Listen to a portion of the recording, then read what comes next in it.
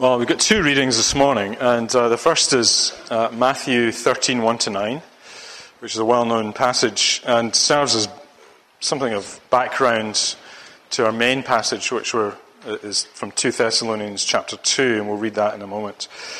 Before we read the scripture, let's bow our heads in prayer once again. Father, as we gather round your words, again, we thank you that for the treasure that it is, and we pray we would see it as such, and therefore desire it with all our hearts, to understand it and to be encouraged by it. So bless us now by your Spirit. Open it up to us, we pray. In Jesus' name, amen. So Matthew 13, 1-9, the parable of the sower. That same day Jesus went out of the house and sat beside the sea, and great crowds gathered about him, so that he got into a boat and sat down, and the whole crowd stood on the beach. And he told them many things in parables, saying, A sower went out to sow, and as he sowed, some seeds fell along the path, and the birds came and devoured them. Other seeds fell on rocky ground, where they did not have much soil, and immediately they sprang up, since they had no depth of soil. But when the sun rose, they were scorched, and since they had no root, they withered away. Other seeds fell among the thorns, and the thorns grew up and choked them. Other seeds fell on good soil and produced grain, some 100-fold, some 60, some 30. He who has ears, let him hear. And then our second reading is from 2 Thessalonians. So Galatians, Ephesians, Philippians, Colossians, 1 Thessalonians, 2 Thessalonians. And chapter 2 and verse 13 through to 3:5.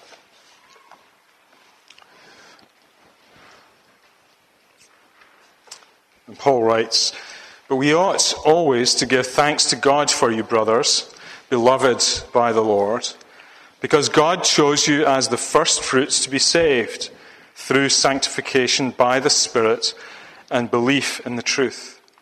To this he called you through our gospel, so that you may obtain the glory of our Lord Jesus Christ. So then, brothers, stand firm and hold to the traditions that you were taught by us, either by our spoken word or by our letter.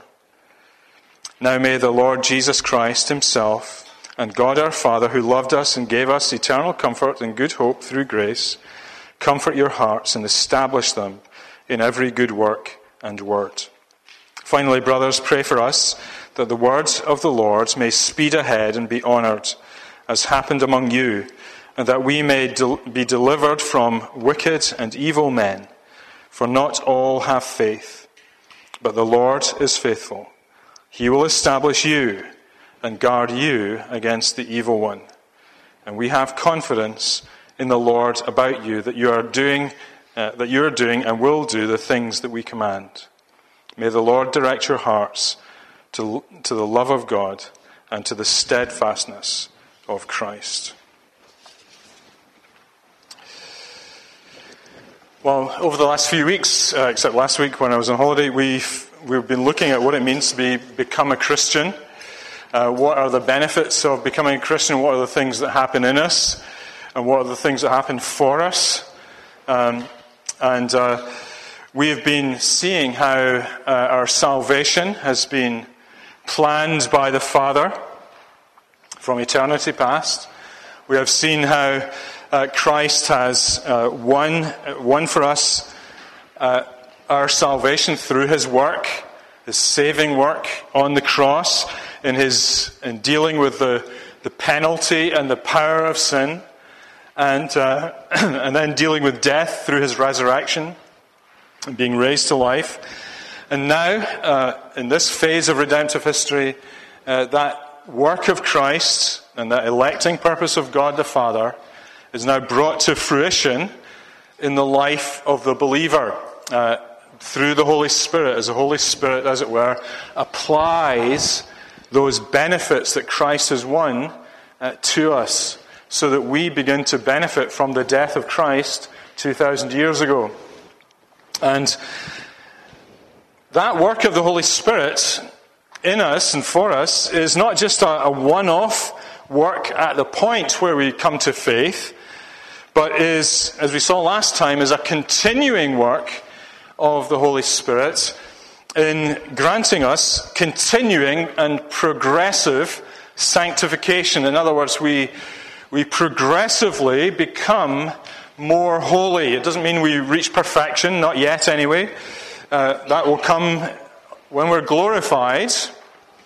But the Holy Spirit is changing us and transforming us, making us more and more like Jesus Christ, removing, killing sin in us. And we're enabled to kill sin in our lives, that we might live to righteousness. That's all entailed in the sanctification, progressive sanctification.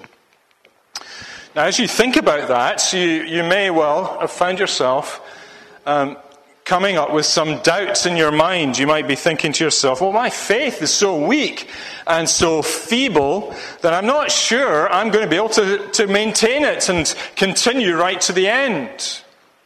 Many of us go through difficult times in periods of our lives, and we think, I'm just not sure that I'm going to make it to the end. You may be tempted to give it up. You may be tempted to throw in the towel.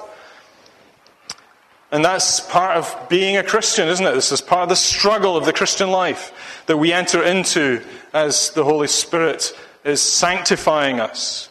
That war, if you like, that goes on within our flesh, between our flesh and all its sinfulness, and the Spirit also within us. And it's a battle, it's a continual battle the whole time to live the Christian life. And you may have doubts about whether you're going to make it to the end. And it may even get worse for you. You may know some people who seem to have been following Christ, who have had a strong faith. But then something happens in their life, and suddenly they're nowhere in the Christian life. I've known people like that. Actually, I've known people who have led others to Christ, who themselves have then seemed to have fallen away from the faith. It's a puzzle, isn't it? It's a strange thing. And those people, as far as I can tell, have never returned to the Lord, and may even now be hostile to the Lord Jesus Christ. And those stories can discourage us and even cause us to doubt that we might fall into that same condition of falling away. Well, today I want to go against that flow of discouragement, and with God's help, understand what Scripture says about how He saves His people. Because what I want to talk about this morning is the perseverance of the saints, the doctrine of the perseverance of the saints. Now, when I say saints, you understand what I mean. Every Christian, everyone saved by God, a saint. Not some special elite Christian of history or whatever, but every Christian. Talking about the perseverance of the saints. In other words, we're thinking about how it is that God, who has elected and chosen and called people to Himself and justified and adopted and definitively sanctified them, will enable them to get through to the end. The perseverance of the saints. And let me, I don't usually do this, but let me quote to you the Westminster Confession of Faith, chapter 17, verse 1, for those of you who are paragraph 1, for those of you who are interested. 17:1. It says this: What is this doctrine? It says, "They whom God has accepted in His beloved, effectually called and sanctified by His Spirit, can neither totally nor finally fall away from the state of grace, but shall certainly persevere therein to the end, and be eternally saved." So there you have it. We're going to try and unpack that over the next half hour or so.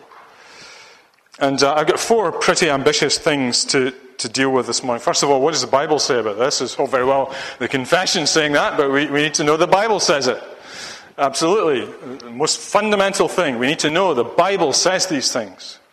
Secondly, why can we know it's true? What other things do we know that make perseverance of the saints a certainty? Thirdly, how do we understand those people that seem to fall away from the faith? What are we to think about them? And fourthly, how to grow, very practical end, how to grow in assurance that we will persevere. And that's important because the problem we have is not the fact of perseverance, but the assurance that we have that God really means it. So how can we grow in our assurance? So first of all, what does the Bible say about this doctrine? And there are a number of places to go, but one of them is in the passage we read from 2 Thessalonians verses 3 and 4. Let me read this to you again. But the Lord is faithful. He will establish you and guard you against the evil one. And we have confidence in the Lord about you, that you are doing and will do the things that we command. And here we see Paul expressing a confidence in the idea that these Christians in Thessalonica will stand, such that they continue to do the things that they're already doing. How does he know that? Is it because he knows that they are strong and reliable, that they've become strong and reliable people, and that his faith is in them? And of course, it's not the answer at all. It's not his faith in them that matters here. It's not what he's expressing. It's for another reason, and he says it here. The Lord is faithful. The Lord is faithful. He is the one who does the establishing. He is the one who enables his people to persevere in doing good. But that's not the only place in the New Testament. Philippians chapter 1 verse 6 says, and I'm sure of this, that he who began a good work in you will bring it to completion at the day of Christ Jesus. Philippians chapter 1 verse 6. Jesus, or God who started that work, will bring it to completion. He will see it through to the end. He does not give up part way through, our God. Once he starts, he keeps going. He won't let you go. You may find that a scary thought. But if he's called you, he won't let you go. What does Jesus say about it? Let me read to you John chapter 6. Verse 37. Should have put my finger on the page. Hold on a second. John 6:37. And Jesus says, all that the Father gives me will come to me, and whoever comes to me I will never cast out. For I have come down from heaven not to do my own will, but the will of him who sent me. And this is the will of him who sent me, that I should lose nothing of all that he has given me, but raise it up at the last day. For this is the will of my Father, that everyone who looks on the Son and believes in him should have eternal life, and I will raise him up at the last day. See the certainty with which Jesus speaks on these things? Both the Father and the Son are involved in the work of saving a people for himself. The Father brings those people and gives them to his Son. And the Son receives them. He doesn't cast any of them away, nor does he lose any of them. And Jesus will ensure that they are raised up at the last day, the resurrection, the final resurrection. That's the certainty, you see. Jesus will make sure it is going to happen. And so we could go on. On Thursday we were looking at the end of Hebrews chapter 7. Lucian was leading us in a Bible study. And chapter 7 verse 25 says, consequently, he is able to save to the uttermost those who draw near to God through him, since he always lives to make intercession for them. You see, he's going to save you and save you to the uttermost because Jesus is at the right hand of the Father and he's always going to be there, making intercession for you.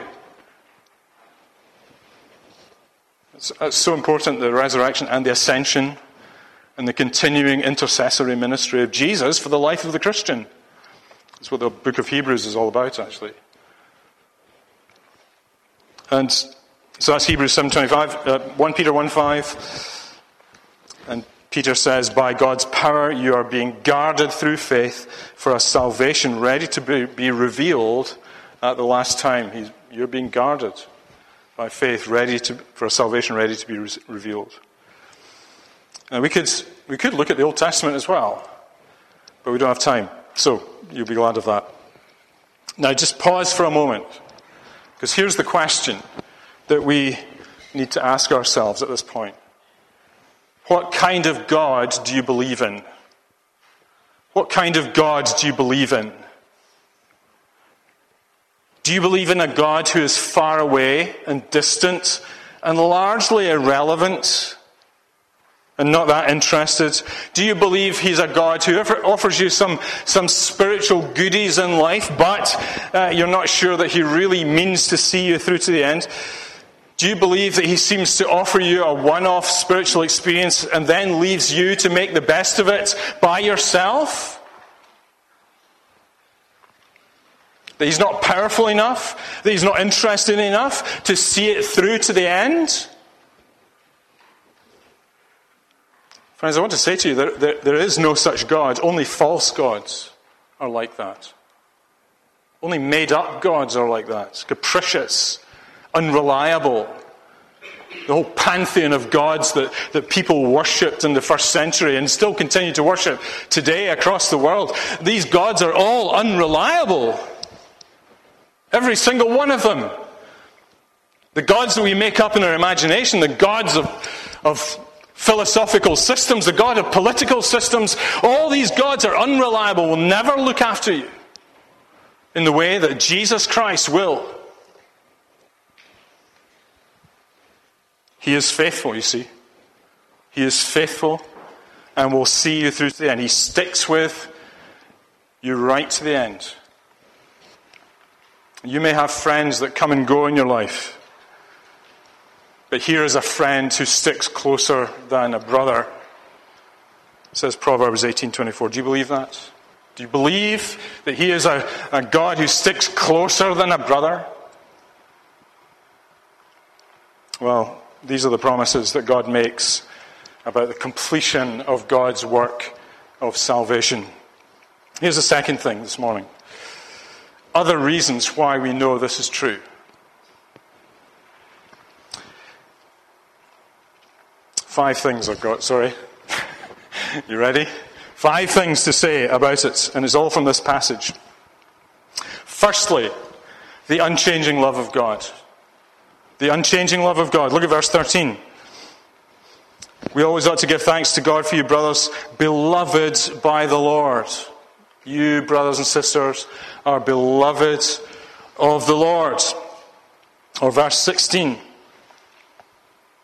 Now may the Lord Jesus Christ himself, the God our Father, who loved us and gave us eternal comfort and good hope through grace. We have confidence, you see, that God loves his children. So if you're a Christian today and you've become a Christian, you've come to Jesus Christ, then know for sure that God loves you. And he will never not love you. You cannot be more loved than you currently are. You cannot be less loved than you currently are by God. Now, how do you know that God loves you? Not through your feelings. You know, I met a lady once. We were doing some door knocking around Solihull, over in Elmdon, I think it was. And I remember I asked this lady who was a professing believer, but I asked her, how do you know the love of God? And she started talking about how there would be times in her life when she would experience an inner warmth because of the love of God flowing through her. Now, I'm not against any those kind of experiences. Wonderful. Great if you can have them. But that is not the proof that God loves you. God loves you even when you feel rotten and dreadful. It is not through your circumstances. It's not your circumstances that prove that God loves you. There are many people who think that you are loved by God when everything is going well, when you are materially prosperous, and everything's going swimmingly and wonderfully. Who has a life like that? But, some people think that's when I know God loves me, because everything's going really well. Do you remember the parable of the rich man and his barns in Luke chapter 12? God says, "You fool." His barns were full. Everything is going well. And God says, "You fool. This night your soul is required of you." Nothing is certain materially in this world. Only the love of God is certain if you're a Christian. So where do we see the love of God? Where do we get that assurance that God truly loves us? Romans chapter 5, verse 8. How many times have I told you this? But God demonstrates his love for us in this, that while we were still sinners, Christ died for us. Where do you go to be assured that God truly loves you? Go to the cross. Look at Jesus on the cross. Remind yourself of what it cost him and why he did it, and you see there the love of God. The continuing love of God. And that transcends every circumstance, every feeling you may have, because that's always true. God demonstrates his love for us in this while we're still sinners. Christ died for us. Romans 5:8. So that's the first reason, God's unchanging love. Second reason, the election and call of God. Why do we know God is true that we'll persevere? The election and call of God. You see that in verse 13. God chose you as the first fruits to be saved through sanctification by his Spirit and belief in the truth. And then into verse 14, to this he called you through our gospel so that you may obtain the glory of our Lord Jesus Christ. You see, for the Christian today, God had a purpose and plan in choosing and then in calling you through the gospel. And in Thessalonica, that was preached by Paul. Paul went into Thessalonica and he had 3 Sabbath days and he preached the gospel. And he did a bit of tent making as well, I'm sure. And talked with people day by day as he was talking about his business and everything. And he was talking about the gospel and proclaiming the gospel. And people became Christians. And the call of God was heard and felt by those believers. And see, the point is this, that when God decrees to call his people and then carries it out, his character does not change. That once he has started the work, he is going to see it through to the end. So, that famous verse in Numbers 23:19, God is not a man that he should lie, nor a son of man that he should change his mind. Does he speak and then not act? Does he promise and not fulfill? See, when he says something, he is going to do it. And if he says he's going to save you, he's going to save you. And he's going to take you through to the end. Third reason why we can know this. He gives his Holy Spirit. See that there at the end of verse 13. Through sanctification by the Spirit and belief in the truth. And this is a remarkable thing, isn't it? We think that the Lord Jesus himself, when he as the Son of God took upon himself human nature, how did he live as a man? How did he just conduct himself? How did he live a sinless life as he walked on this earth? How did he resist sin as a man. How did he live that perfect life? Not because he's God. He is God. But remember, he did not consider equality with God something to be grasped, but made himself nothing. It wasn't by the fact that he was God. Actually, that would be heresy if you believed that. Jesus doesn't sin because he's God. He wasn't able to sin because he's God. As though he was like impervious to temptation. How is he able to live then?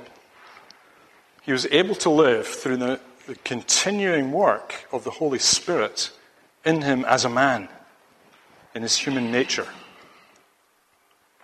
He had to become exactly like us. If he wasn't exactly like us, he could not be our Savior. So he has to use the resources that are made available to us too. The Holy Spirit from heaven. And that same Holy Spirit that was in Christ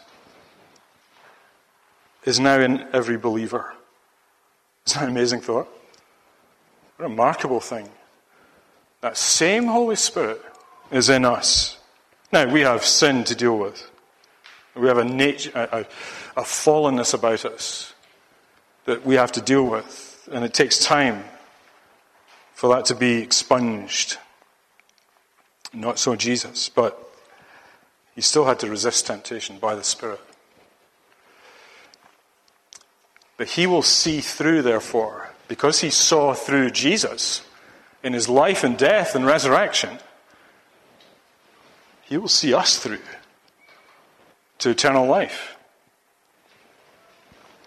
So the ministry of the Holy Spirit in our lives. Fourth reason, Christ's ongoing work for his people at the right hand of the Father. So verse 16. Now may our Lord Jesus Christ himself and God the Father, who loved us and gave us eternal comfort and good hope through grace, comfort your hearts and establish them in every good work. In every good work. So, and it's a good, I've touched on it already, but it's a good question to ask, what is it that Jesus is doing now? Sometimes I think people think, well, Jesus has risen up into heaven. Some people think, well, he's just kind of twiddling his thumbs, waiting for something to happen, and waiting for the time when he's to come back again. But the rest of the time, he's just sitting around doing his own thing. No. No, he is continually interceding for us.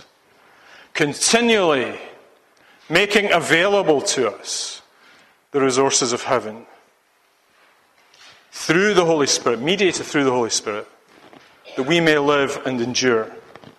Christ is at work, interceding for his people. And he's defending you.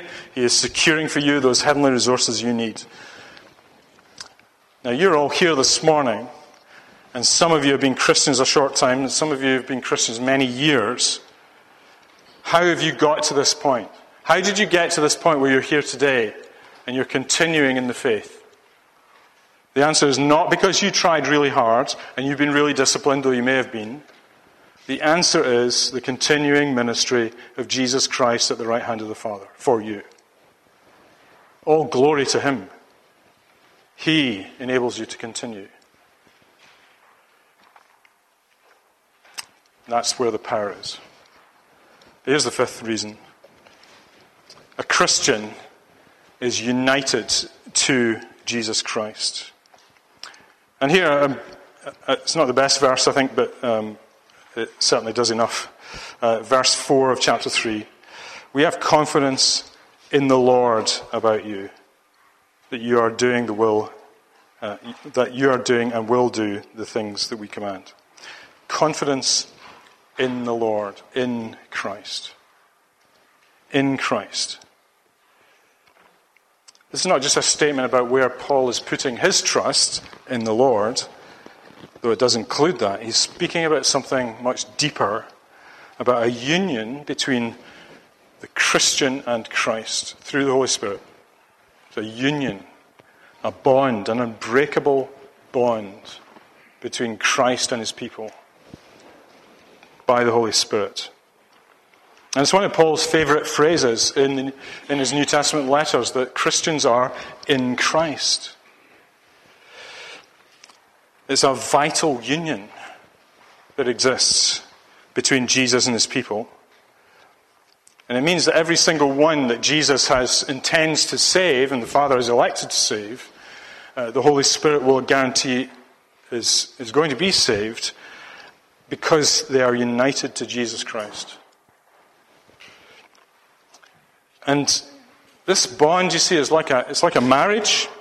It's like Jesus is married to his church, and he is always going to be faithful to his church and to his people. It's a bond that could never be broken. So 5 reasons why we can know this is true. And, that means that for us as Christians, we can have confidence that because we have started in the faith, we will finish. Not because our faith is strong or anything like that, because of all the work that God has done and is doing for us. We look to the Father, to the Son, and to the Holy Spirit. So here's the third big question. Time's pressing on. What about people who fall away then? What about people who seem to fall away from the faith, seem to no longer profess Christ?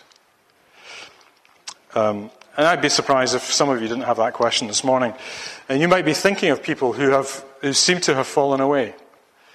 And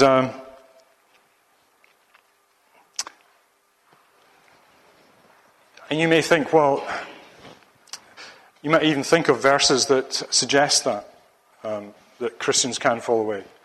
Just one example of that is Galatians 5:4, where Paul says, "You are severed from Christ, you who would be justified by the law." So he's talking about people who want to just focus on the law and not Christ.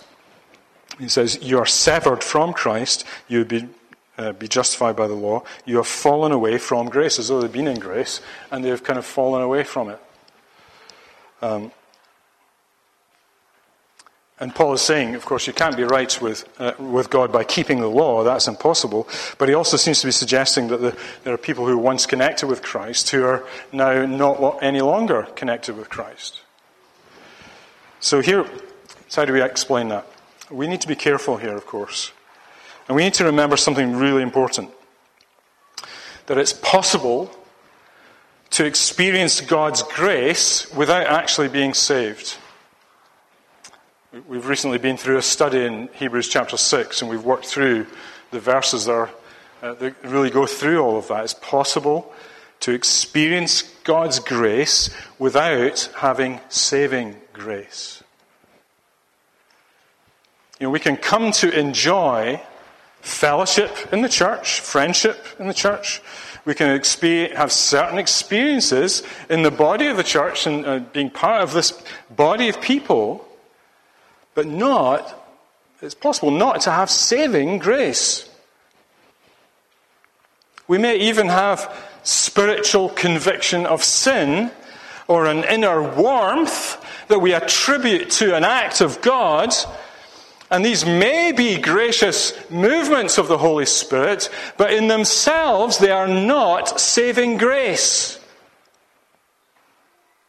You see how close I'm trying to push this? The experience is not to be trusted as far as saving grace is concerned. You may even convince me and the other elders in this church that you are a true Christian believer, but you may not have experienced saving grace in your life. Why? Because the world is full of hypocrites. People who say one thing on the outside and are different on the inside. They haven't truly experienced saving grace. And I think that's what Paul is speaking about in Galatians chapter 5 verse 4 that we read a second ago. That in the church there will be those who have an external connection with the church, seem to be good members and so on. And in one sense, they are surrounded by grace. They have the influences of grace in their lives. They hear the word of God, for example, which is a gracious act of God, even on sinners who are unbelievers. But they never truly receive that gospel. They never truly receive Jesus Christ. They've not shown true faith, true repentance from sin. And so they're not showing the true signs of true spiritual life. They're just kind of going through the motions. And that is an extremely dangerous place to be. Because it's only a matter of time before that inner hypocrisy becomes evident and there is a falling away. Jesus talked about that in the parable of the sower that we read earlier, Matthew 13. All the seeds that fall on the path are snatched up by the birds. With some people, the word of God just kind of bounces off them. And they're not interested. Don't take it seriously. It's just the preacher waffling on. There are some people for whom the seeds fall on rocky ground. And there seems to be joy, there seems to be growth. But then, because it's shallow, that growth dies. And in the pressures of life, it just dies. And then some seeds fall amongst thorns. And it can never quite get going because of the strangling effect of the weeds of their lives. The worries, the fears, the troubles of their lives. And some people just cannot see beyond their troubles to really receive the grace of God. But real Christianity happens when the seed of God comes and it lands and it grows and it sinks down deep roots. It grows and produces a marvelous fruit, harvest. Fruitfulness of life. You begin to see it. You see the effects of it. People's lives are changed. They live differently. Different priorities, all sorts. And so, that's what you see sometimes. So, when you see somebody who seems to be in the faith and then falls away, it's probably the seed has fallen into rocky ground, or it's shallow ground, or the weeds of life have just strangled it. So be aware and remember that. Finally, let me just deal with this question. How do we grow in assurance then? Assurance that God really means what he says. Christians, you see, the parable shows us that Christians can be troubled by many things in life. And therefore it may appear to us that our salvation may be in doubt. And it's not that God is in doubt, but we lack assurance in God. So what do we do? Let me just mention a few things that are useful to us. God actually calls us to do certain things that will help us in assurance. Number one, three things. Number one, because our perseverance is all about God, we want to keep our eyes on him. And we do that by keeping our eyes on the Word of God. That's why Paul says in 2 verse 15, 2 Thessalonians, "So then, brothers, stand firm and hold to the traditions that you are taught by us, either by our spoken word or by a letter." Hold on to these things. Hold on to them. And that means, for you and for me, we keep coming under the ministry of the Word week by week. Morning and evening, brothers and sisters, morning and evening. Come and be under the Word of God. And if the Spirit of God is in you, you will have a desire to do that. See, I'm troubled by the fact that there are some folks who don't seem to be that bothered about coming back. I'm troubled by it. And you may be troubled, I'm telling you I'm troubled. I'm sorry about that. But brothers and sisters, we need to take this seriously. We need to keep our eyes on the Word of God, on the Lord Jesus Christ who's contained therein. The second thing is, for those of us who are professing believers, make use of the means of grace. There's preaching of the Word, the Lord's Supper, baptism when we have it. Make use of these things, because these things are given to us to feed our faith.